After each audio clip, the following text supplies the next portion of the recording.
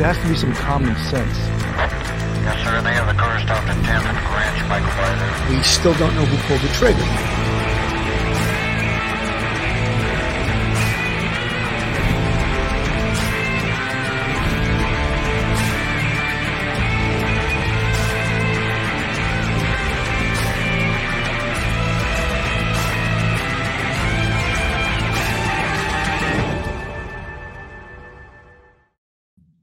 Hello, everyone, and welcome to Police Off the Cuff Real Crime Stories.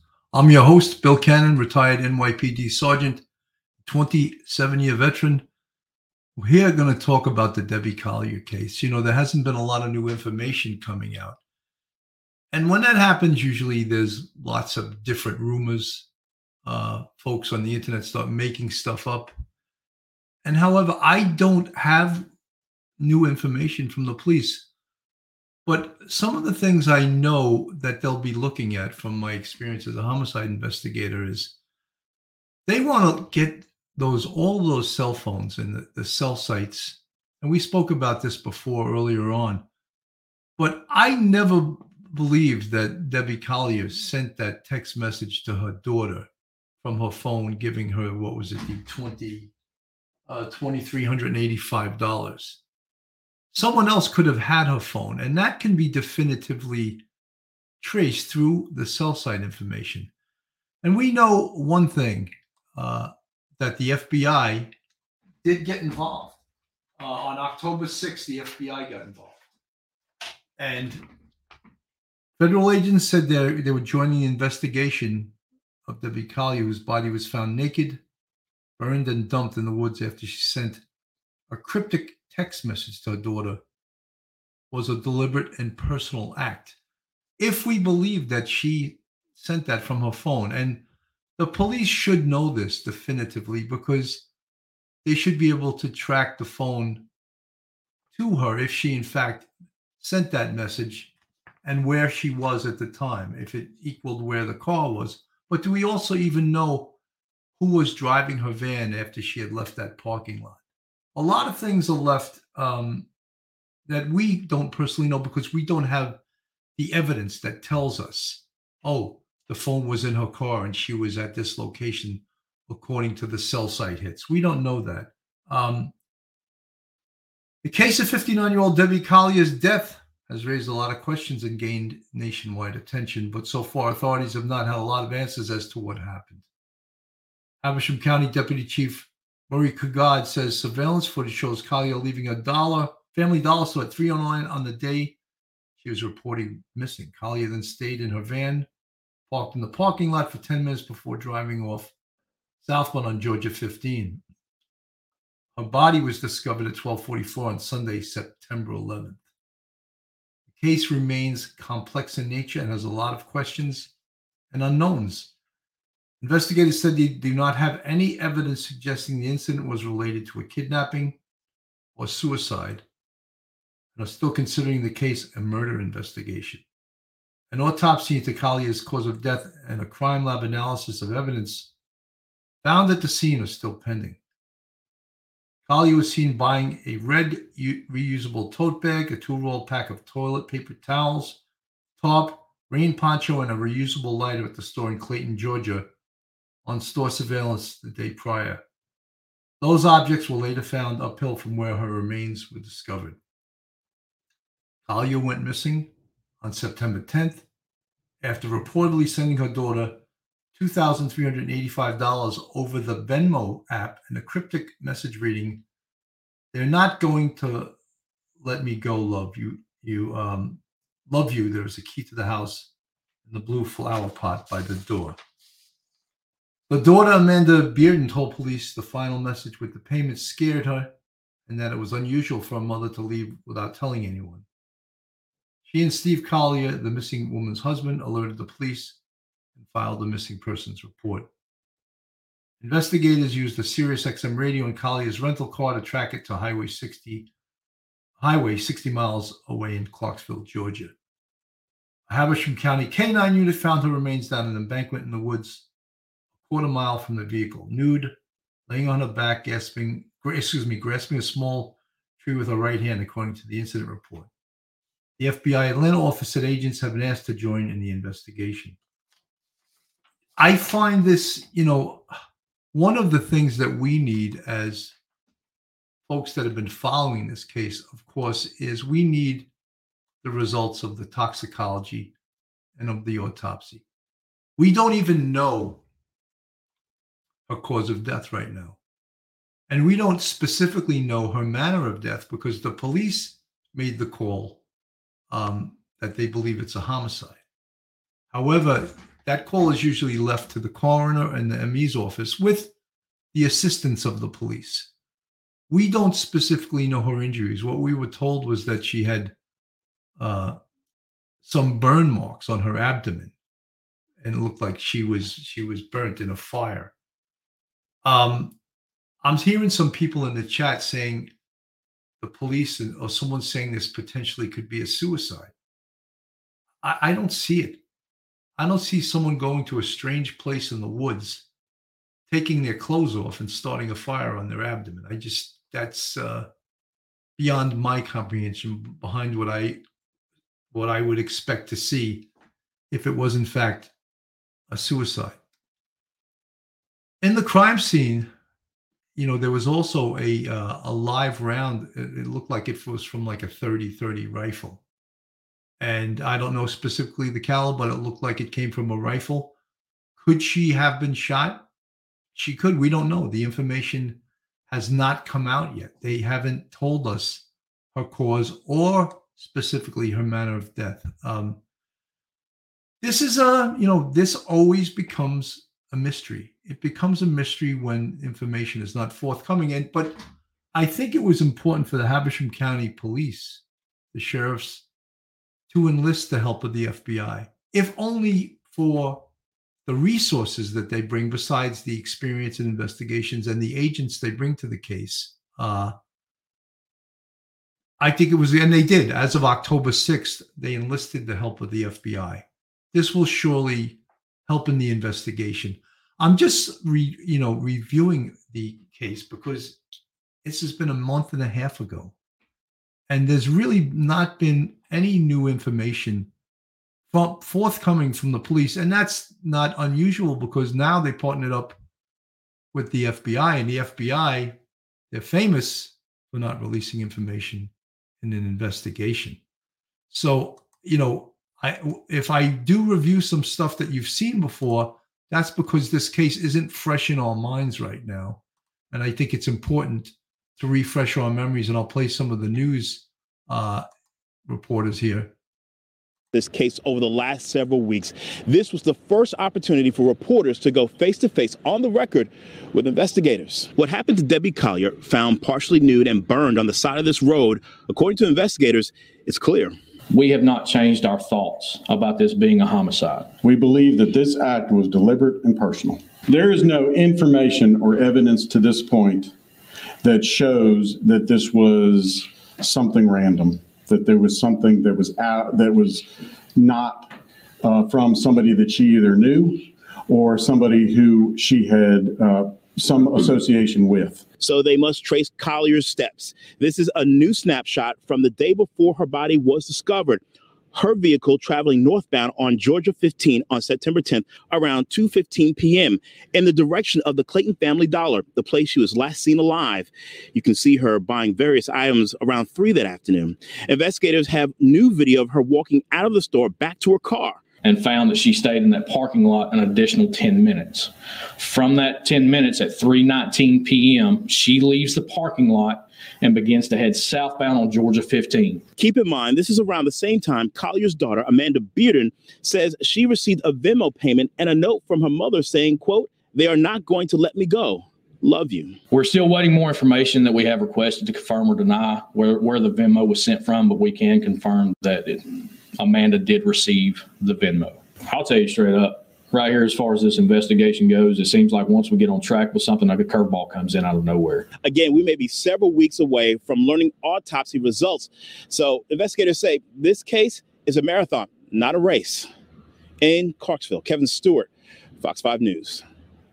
There have been twists and turns in this case. We want to break down the timeline for you. Collier was first reported missing September 10th. That's the day she was seen buying items, including a blue tarp, a red tote bag, paper towels, a torch lighter, and poncho from a Family Dollar. Her last known communication was sending her daughter more than $2,000 on Venmo with a cryptic message. Her body was found a day later with the items she bought the day before. 3 days later, on September 14th, deputies served a search warrant at Collier's daughter's home. A week later, the sheriff's office reveals that investigators have found no evidence of either a suicide or a kidnapping. And today, investigators say her death is, quote, deliberate and personal.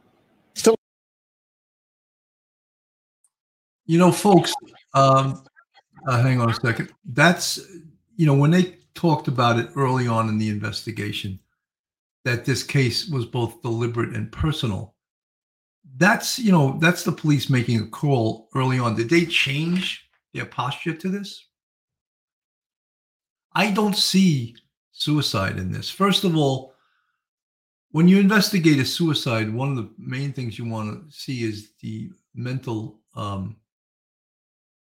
condition of the person who you think committed suicide. Why was she suicidal? Was she under a doctor's care for mental health reasons? Was she depressed? And of course, on the scene, what caused her death? Was the weapon of suicide left on the scene? We don't, and for someone to go to a location that's foreign to them and strip naked and kill himself, I don't buy that whatsoever. I just don't. I don't. You'd have to prove that one to me. Ron Schindel, Inspector Ronald Schindel, thank you so much for the $4.99 super sticker. Always great to have you aboard, folks. If you're not subscribed to Police Off the Cuff, Real Crime Stories, go on our YouTube, hit that subscribe button, give us a thumbs up. All right, it's free to subscribe. Give us a thumbs up. And if you want to support us, we have a Patreon with 3 different levels. And we also have a YouTube channel membership with 5 different levels. So you can support us that way. Folks, anyone in the chat that's really thinking that this is a suicide, I mean, I'm not getting it. I'm not feeling that, And I said, of course, some of the information we, as people following this case and folks following Real Crime Stories here, we know a lot about where she was driving. There's video of her driving on a highway. We know that she stopped at that dollar store. And now there was new information that she stopped at a Chick-fil-A. But none of these things equaled any type of foul play whatsoever. And what's baffling to us as outsiders looking in is that she had no relationship with this area. What was she doing in this area? There's a question I'd like answered. Could the police and the FBI know right now what she was doing in this area? Absolutely. We don't know yet, right? We don't know. We can just conjecture. We can just, as I say, hypothesize and theorize. Or if you listen to Phil Grimaldi, he says we can spitball about it and give reasons why we think she was in this area. New surveillance video showing Debbie Collier alone in a parking lot when her daughter says she sent her a Venmo payment and a text saying they won't let me go. Now, this video is just adding to the mystery of this homicide out of Habersham County. 11 Alive's Cody Alcorn has been digging into this case and has new details tonight. Cody. Yeah, we now have the 911 calls made just hours before Debbie Collier's body was found. Plus, a new report shows detectives spent hours executing a search warrant at her daughter's home in Athens. 24 hours before Debbie Collier's body was found on September 11th in Habersham County, new video from outside a Family Dollar store in Clayton, Georgia, adds to the mystery. Detectives say you see her black Chrysler Pacifica pull in. She goes in the store just before 3. They say Collier appeared to be alone and calm. Cameras inside capture her buying items. At 3:17 p.m., while Collier is still at the store, her daughter, Amanda Bearden, says her mom sent her a Venmo payment for almost $2,400 and a text saying, "They won't let me go." Detectives say at 3:19 p.m., Collier pulls out of the parking lot. 3 hours later, her husband reports her missing in Athens. Athens Park Police. Hi, my name's Amanda Bearden, and I filed a missing persons report on my mother last night. Yesterday. Records show Collier's daughter Amanda called Athens Clark 911 at 8:30 a.m. the next day. Bearden asking if detectives could trace the GPS in her mom's van. I'm not trying to be a smart aleck here or anything, but do I need to hire a private detective, maybe? 3 hours later, Collier's sister, who lives in Alabama, calls the 911 center. She tells the dispatcher Bearden told her Collier was missing. All right. We're just not getting information, so I'm just. Yeah, I'm sorry about that. I am really worried about my sister. An hour later, Collier's rental van found off a logging road in Clarksville. Her partially burned body found several hundred yards away, along with the items she was seen buying at the store. The sheriff's office hasn't named a suspect nor arrested anyone in her death. 11 Alive obtained reports showing on September 14th, detectives spent 6 hours executing a search warrant at a home Collier's daughter Amanda shared with her boyfriend. So many unanswered questions. This case is complex, no doubt. We have been covering it since the beginning. Head to 11alive.com, watch surveillance, listen to the latest news conference, and read more about that mysterious Venmo payment and cryptic text. You know, folks, I know that we're covering some information that we've covered already, but that's what you do in real homicide cases. When you don't know exactly which direction you're going, and I'm not accusing the police of not having a direction. Potentially they do have a direction, but there's always times where you start and stop and start over. If you're not getting anywhere, you review the case again, you go over it. You look at the case, you reread the DD5s, which are the complaint follow-ups, and you determine, is there something we're missing? Sometimes you have someone else read the case and with some fresh eyes and a fresh perspective. And in this case, are they missing something?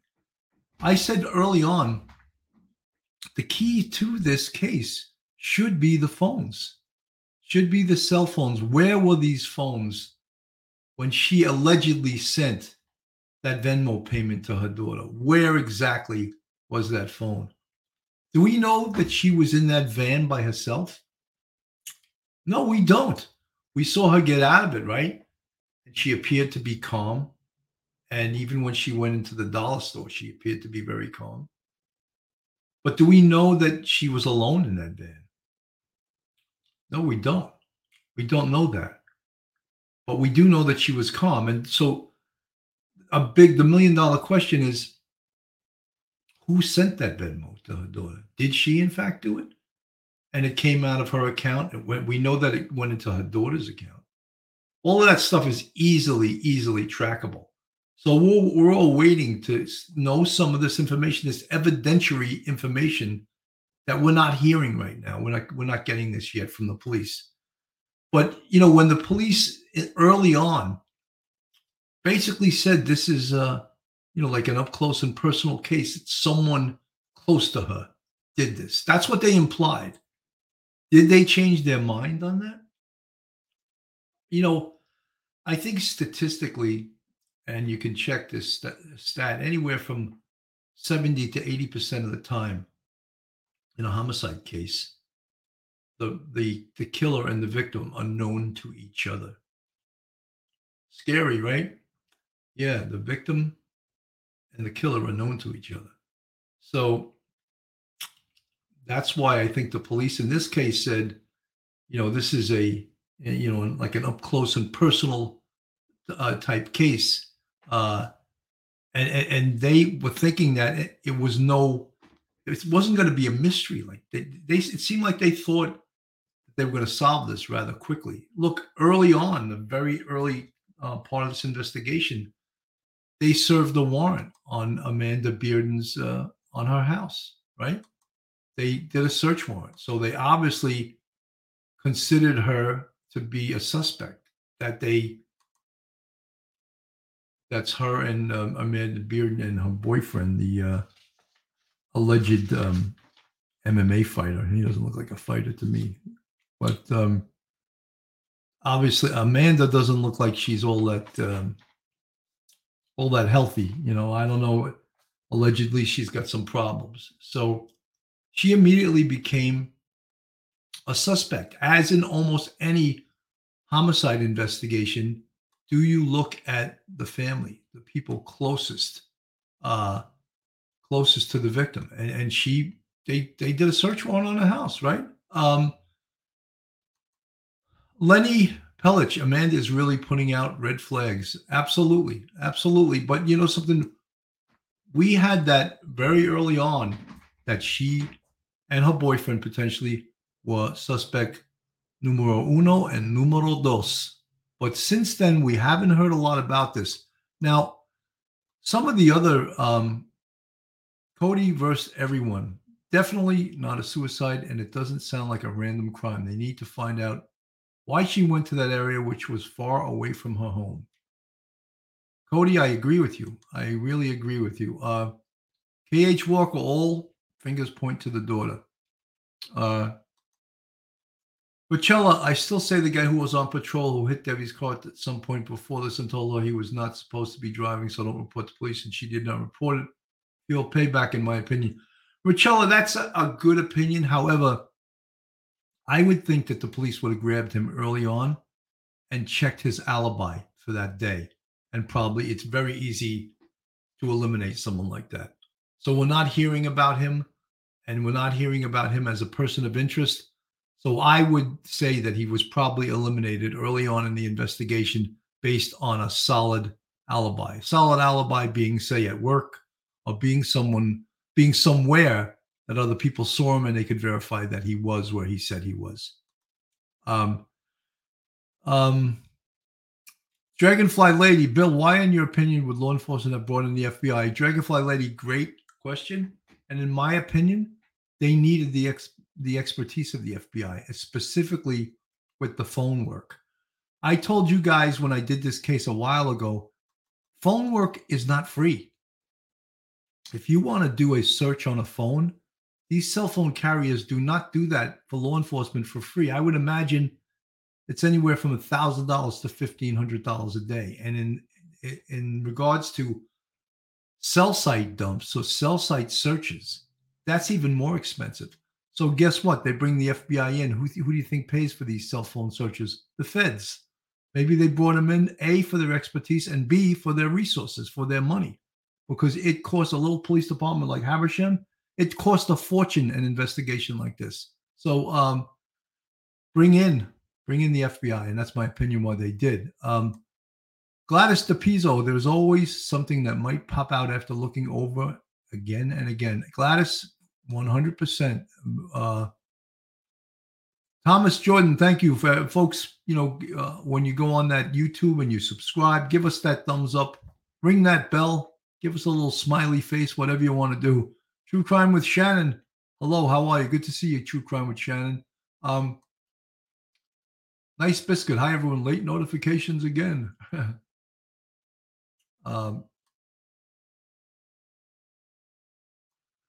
Look, British Chippy. Bill, have you heard? I'm going to play some of the 911 calls.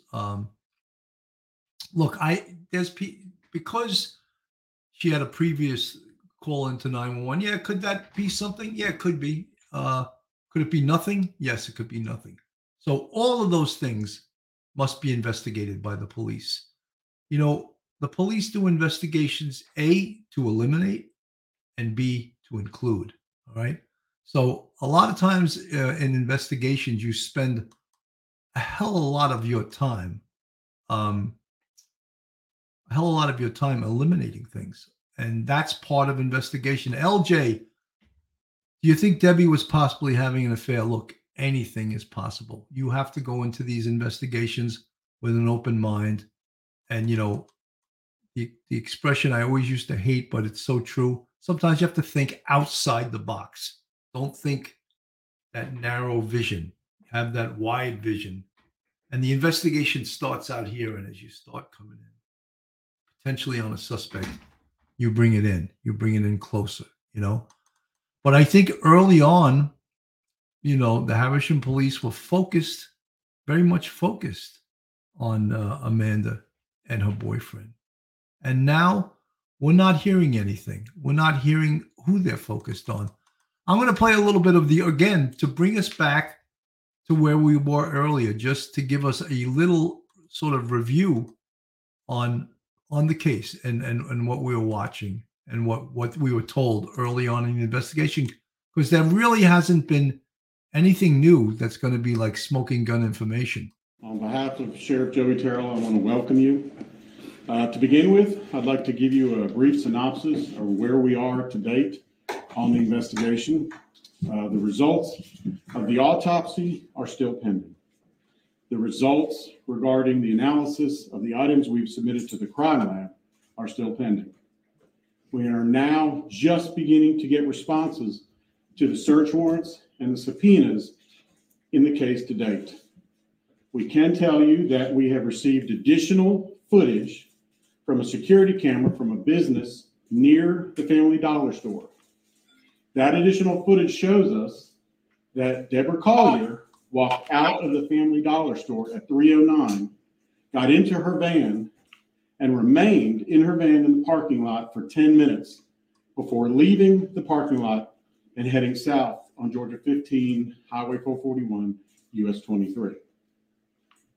This tells us that the time frame is actually narrowed a little further for this case to begin at 3:19 p.m. on Saturday, September 10th, and ending at 12:44 Sunday, September 11th, the time of the discovery.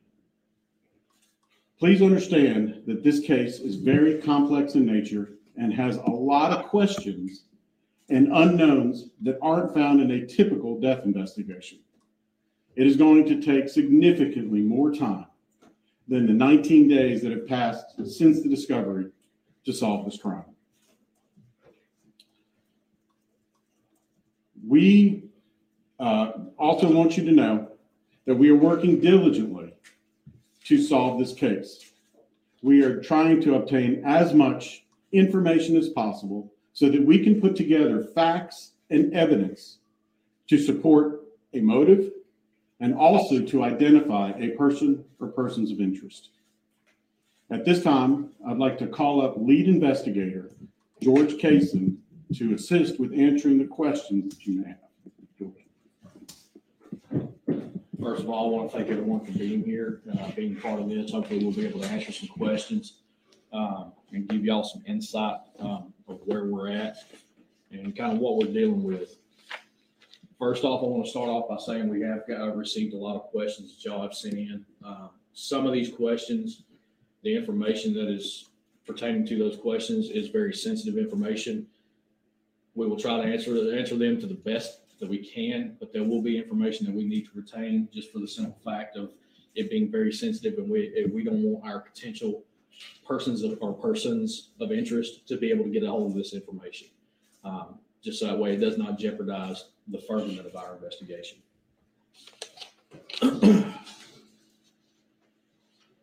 As far as some of these questions that were asked, I'm going to kind of go through a list of them and try to give answers as best as possible to you. One of the first questions that was asked is, can you confirm the Venmo message from the daughter, from mom to daughter was sent to mom's phone? We're still waiting more information that we have requested to confirm or deny where the Venmo was sent from, but we can confirm that Amanda did receive the Venmo. She did receive money.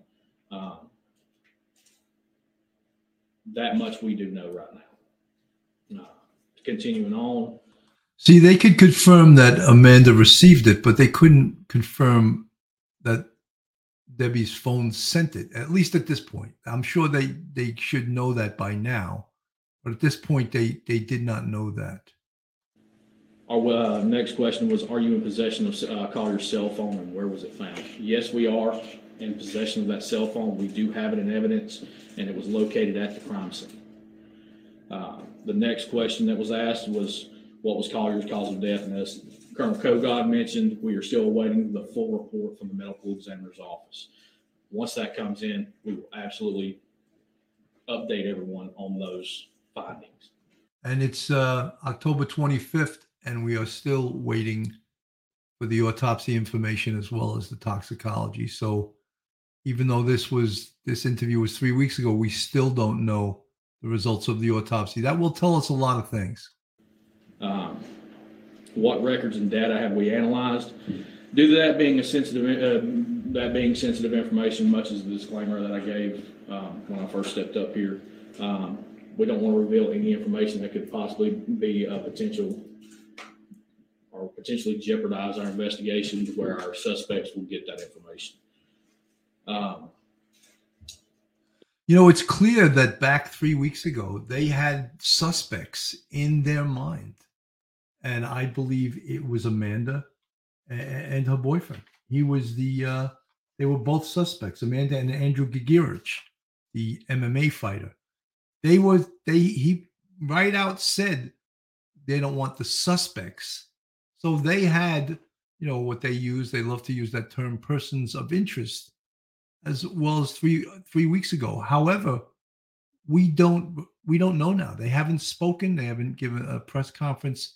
And again, we're waiting for the autopsy and the toxicology. So important. There was a question about Deborah's phone records. We have served multiple search warrants on multiple different cell phone carriers. We are working with them to get all pertinent data from those devices and from those carriers. So hopefully we'll be able to develop more of a timeline, a better timeline, and hopefully be able to find out more information about what exactly happened. Inclusion of family members, a question was related to that. Is that right now we have not ruled anyone out at this point. We have ever developing leads and are gradually having information that we have requested come in. So we're still in the process of trying to find persons or person of interest. And as that information starts to trickle in, it will actually help us develop more information for y'all to have. We're continuing to investigate Deb's activities from September 10th through the September 11th, which is also going back to the timeline. We're gradually just getting more information in. We want to know just as much as anyone else does, and we are working, as Colonel Kogod said, we're working diligently. We've lost a lot of sleep, as such should be, in this investigation. We've devoted a lot of time to this investigation. There was a question about what search warrants have been executed. As far as the search warrants that we have done, again, we cannot give that information out just for the simple fact that it may jeopardize and give the information. British Chippy, she asked a question, very good question. Bill, what are the factors that contribute to the length of time it takes to carry out an autopsy and then divulge the information? Well, the coroner or the ME may just not want to release the information yet with conferral with the police, with the investigators. They may want that. They may have the information and they may just not be releasing it. The other possibility is that they're doing, maybe they couldn't determine cause of death, which can happen. And they're waiting to do and perform more tests. That's a distinct possibility also. So it's two things. The police and the ME don't want to release the information because of the ends of justice could be defeated by doing so, or the cause of death has not been able to be determined through the autopsy, and they could be doing additional tests, additional toxicology to try to figure that out. Good question, British Chippy. Thanks for the question.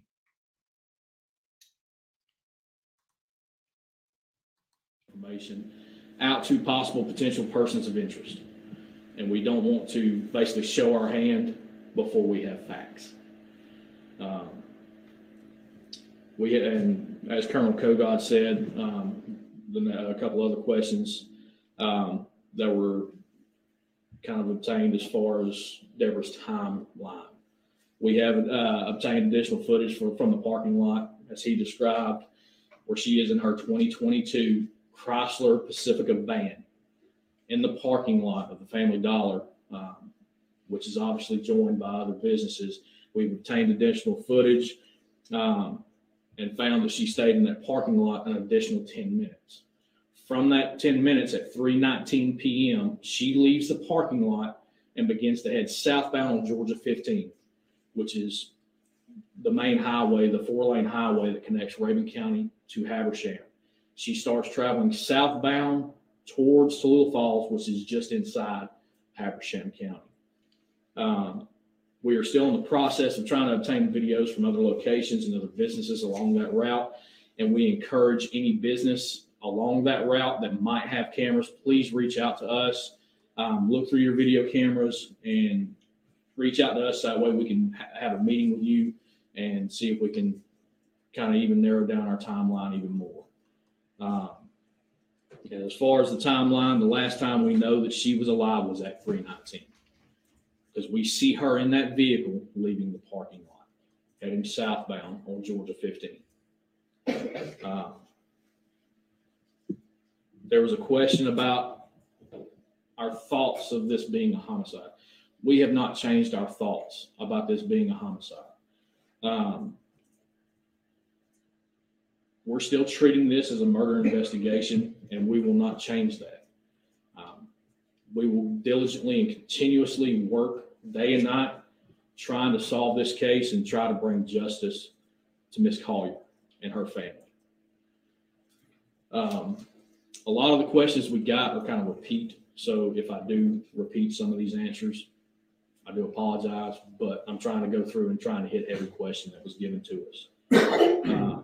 We're, again, going back to the cell phone providers and search warrants we've done. We're working with multiple different cell phone providers to obtain necessary information. All we know right now, as far as the Venmo message, is that, yes, it was sent to Amanda. There was a question in there as far as, do we know where the money is now? No, we don't. For the simple fact that we are still obtaining information, when it was sent, where it was sent, what device it was sent from. We're still trying to obtain that information right now.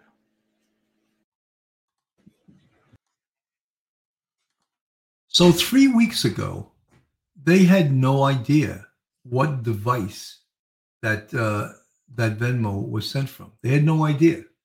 They didn't know, and they were still waiting on cell phone records and cell site information. And then October 6th, they brought, which was 3 weeks ago, they brought the FBI in, which we were calling, myself and Phil Grimaldi, were calling early on for the FBI to bring the FBI in. Because, look, it would be different if this was a large police department that had all kinds of resources, had all kinds of personnel. I believe Habersham is a relatively small department, and they could use the assistance and the resources of the FBI. And that's we were happy to hear that they did that. The other thing, guys, that we're not talking about right now, and we really need to, is the crime scene. And there was a lot of controversy with this crime scene, as you recall. What's the results of the processing of the evidence? What did they collect? What tests did they perform on the items that they collected? You know, with the autopsy of Debbie Collier, every body, if it's a homicide, they're supposed to scrape underneath the fingernails in case there was a struggle that the deceased fought with the killer. And potentially there could be DNA underneath the fingernails. There also, in a homicide, there should be a rape kit done. So all of those things we don't know yet because they haven't released. And of course, the toxicology. Was there alcohol? Was there drugs involved? Was there poison involved? What was the cause of death? You know, was it asphyxia? You know, was it a strangulation? If that was the case, then the medical legal investigators that responded to the scene would have checked the eyes for something called petechial hemorrhaging, which is broken blood vessels in the white part of the eyes. So that would be the first part of the investigation from the medical legal investigators. You guys watched Duty Ron's show, and Barbara Butcher, she was one of the best medical legal investigators probably in the country. And she was the chief of staff for the New York City office of the chief medical examiner. All those tests would be taken on the scene, as well as looking at the lividity of the body. Lividity is the pooling of blood to the dependent parts of the body. So if you see someone that that has lividity on the front part of their body, that usually means they were killed laying face down. And the reverse is true also. If there's lividity on their back, that means when they were killed, they were laying on their back. And lividity can look like an extreme sunburn because it's blood pooling to that side of the body. Lividity can also appear in other parts of the body, the arm, the hands, depending where the dependent blood, the gravity is bringing that blood. So those things tell a crime scene investigator, they tell them part of the story. Now, the investigation, the evidence that was on that scene, we don't know what they collected. Remember, everyone got pissed off when this occurred because they left the crime scene a mess. There was gloves left on the scene. There was garbage left on the scene, and people were upset. They were like, "Oh, if this goes to trial, the police are going to be made to look stupid because they didn't clean up the crime scene afterwards." And I think Ed Wallace and Duty Ron and myself, we said, "Yeah, that's not a good look. That is not a good look to have that because it screams out a lack of professionalism." And we said that, again, if someone's arrested down the road and they show that video or the still photos from that crime scene, they will, they'll give the investigating officer or the arresting officer a hard time about the crime scene, and they'll build what they need to get someone off. The prosecution has to prove a case beyond a reasonable doubt, and it's the defense's job to create doubt. All right, so that is one of the things that could create doubt. I'm going to play a little bit of the 9/11 calls just to bring us back to that day, more than what I guess now. This all started on September 10th, right? So it's like a month and a half, at least a month and a half. So I want to play a little bit of the 911 calls and to bring us back to that day and what was occurring. Yes. Came home. My wife wasn't home. Her driver's license still in there. The rental car's gone, and her daughter's here. And we were kind of worried about what's happening and where she's at. I was wondering if you could send somebody over here. Okay. Do you have any medical issue, let's say like Alzheimer's or something like that? No. She's 59 years old. No, she has no medical issues like that. And according to her daughter, who went up and her purse is still here with her driver's license.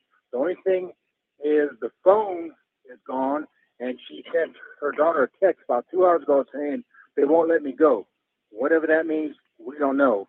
And I've been gone all day parking cars for the football game, and that's where we at. Daughter a text message saying that my stepdaughter that they won't let her go. Yeah, she got a text message saying that. And it come from her number, right? What's your name, sir? Steve Collier. Spell your last name for me. Collier. And your wife's name? Deborah. Before we call her Debbie, but it's DeBorrah. Same last name? Collier, yes. How old is she? 59? 59. She just turned 59. You just returned home, right? Pardon me? You just returned home, right? Yes, I just returned home. I was parking cars until about 4:30, and when I came back to the van that she had rented because the car was in the shop, was gone. I figured she was shopping for food. Okay. So and her car is there? Pardon me? Her van's not here. Okay. But her driver's license and what else is there? Right. Yeah, her driver's license is here. What else did she leave? With a purse or anything else? Yeah, she left her purse, and her credit cards are here.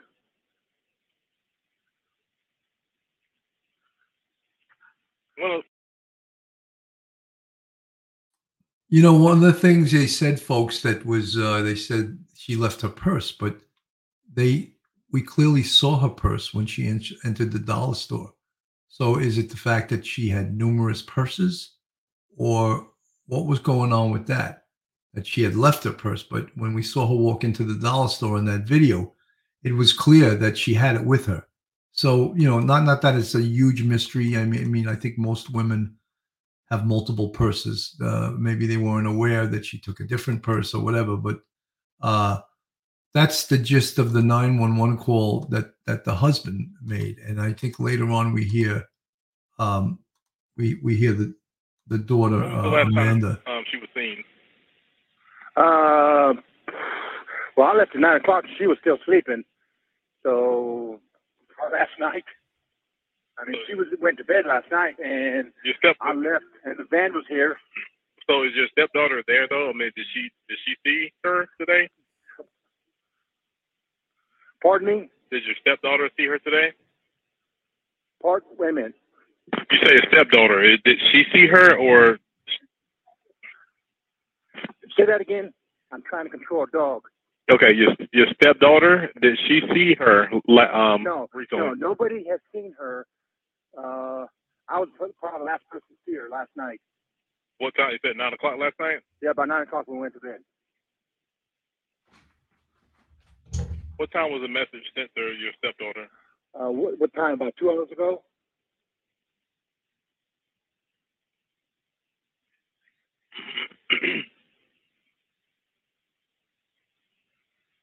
About 2 hours ago? Yes.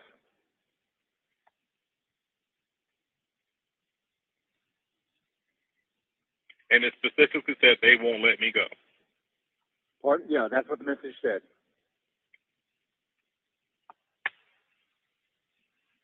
And that's all it said, right? That's all it said.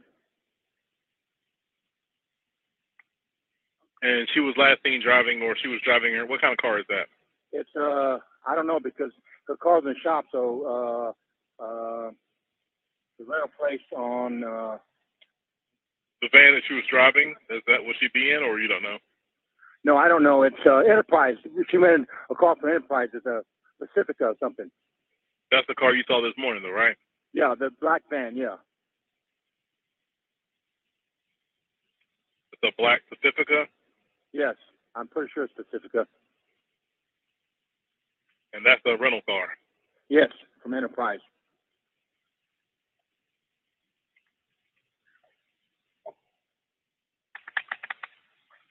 All right, I'm sorry.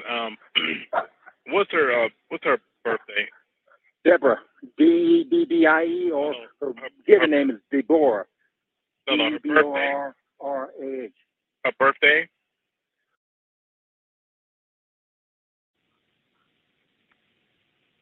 Is she white, female, black, female? Pardon me? She white or black? White.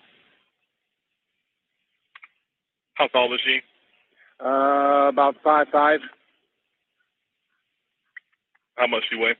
About 150. 145, somewhere around there. What color hair? Blondish.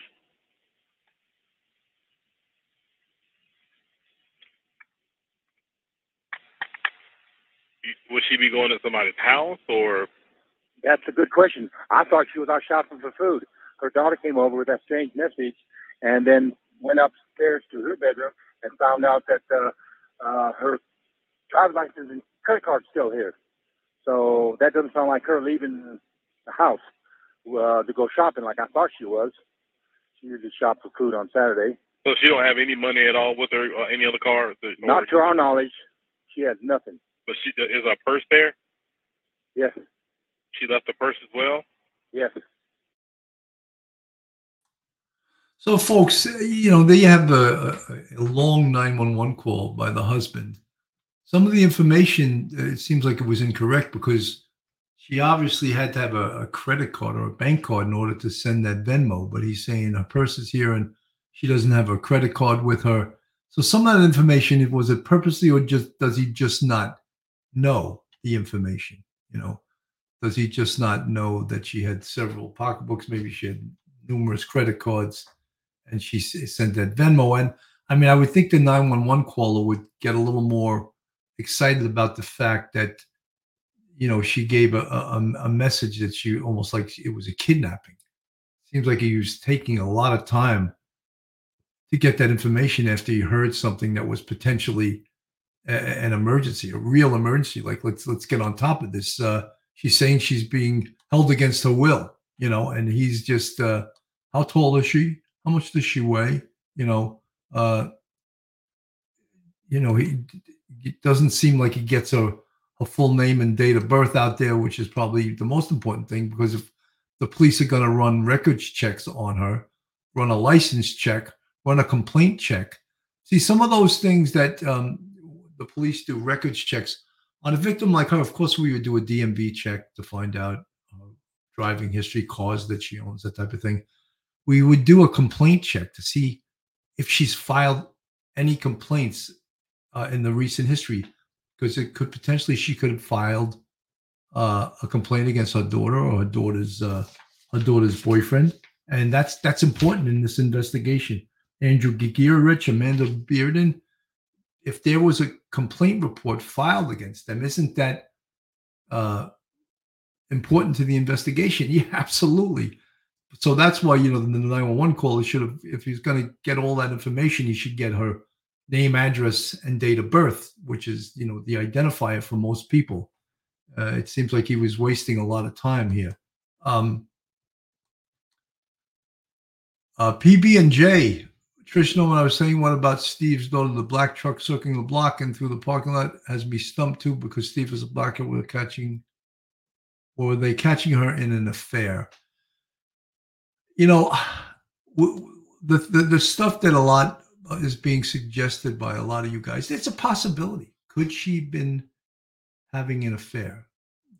Yeah, we cannot eliminate anything. First of all, though, we only know half of the story, if that. We may only know 30% of the story.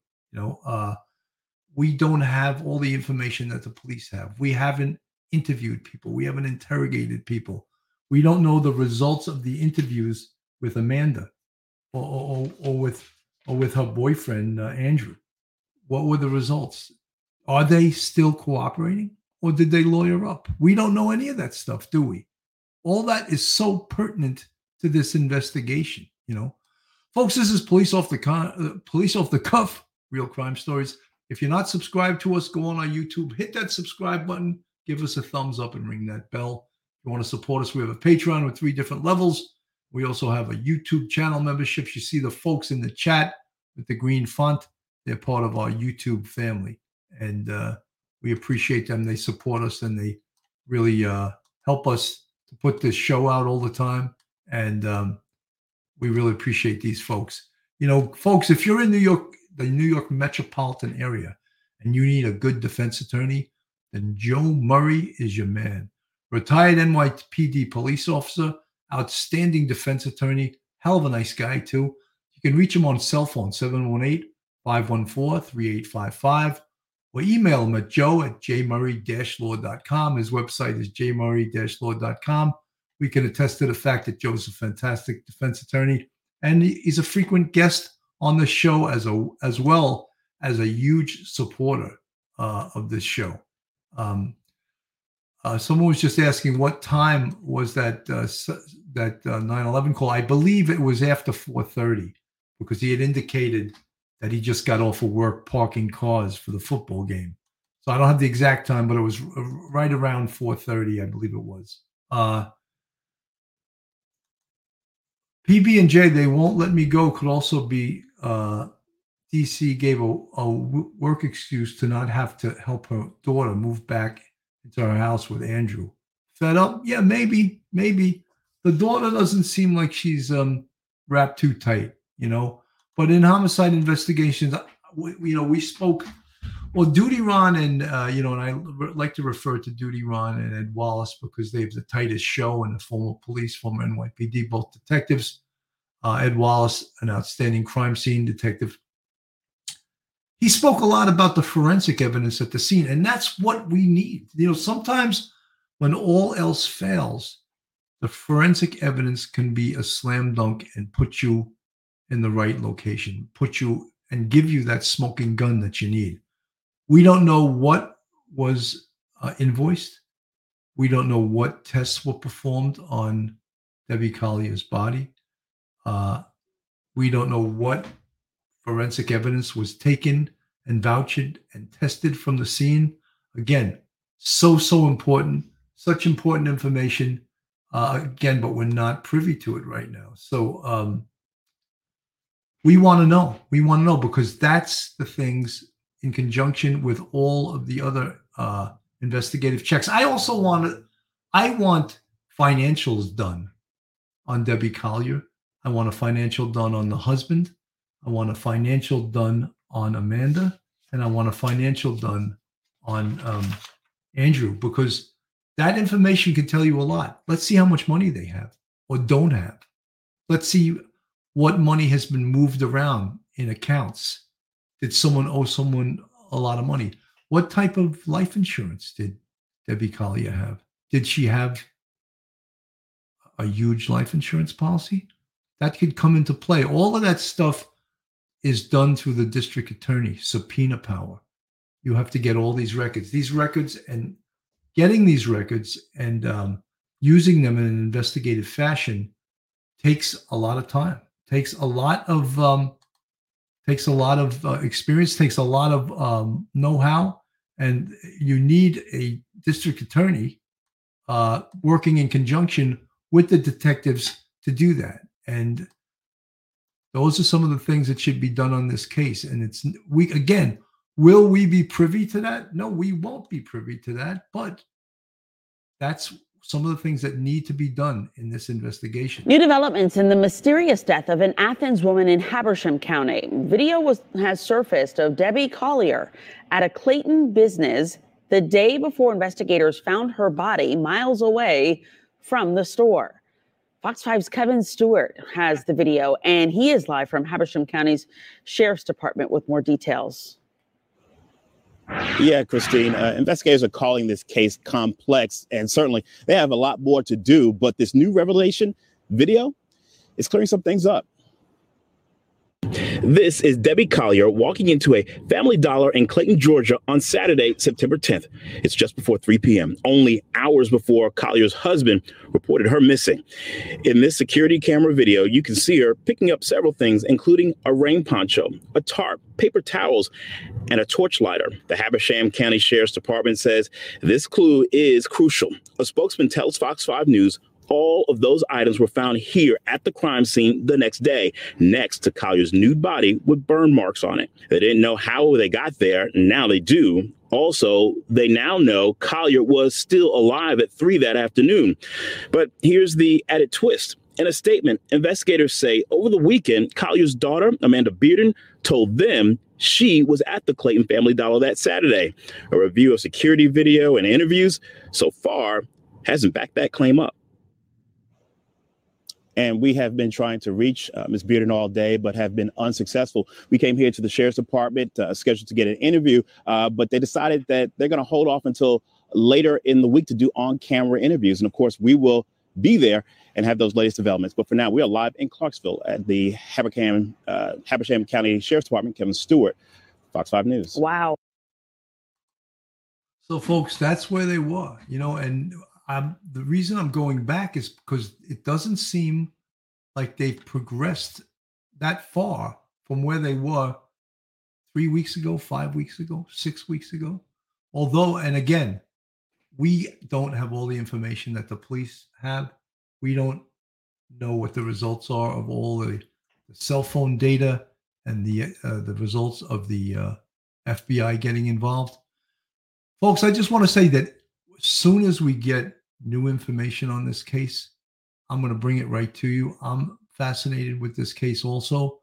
I wish I had more new information to tell you, but there's been some new video. There was some video of her going into a Chick-fil-A, and I'm sure the investigators have collected that. What does that mean, or does it mean anything? Right now, we don't know. There's not a bit of what we consider to be smoking gun information. We also haven't heard them use the term person of interest anymore. So that's something that we're all concerned with, and we're going to all follow this case because it's important. And it really is, at this point, a whodunit. It seemed very simple right in the beginning. It seemed Amanda Bearden and her boyfriend, the suspect 1 and 2, and the police focused on that also. But right now, we're not 100% sure. Where is it pointing towards? Or are they still suspect number 1 and number 2, but the investigators don't have the proof, the evidence to make an arrest on this? Folks, thank you so much for listening this afternoon. Have a great day. I'm Bill Cannon from Police Off the Cuff Real Crime Stories. Have a great day and God bless. One episode just ain't enough.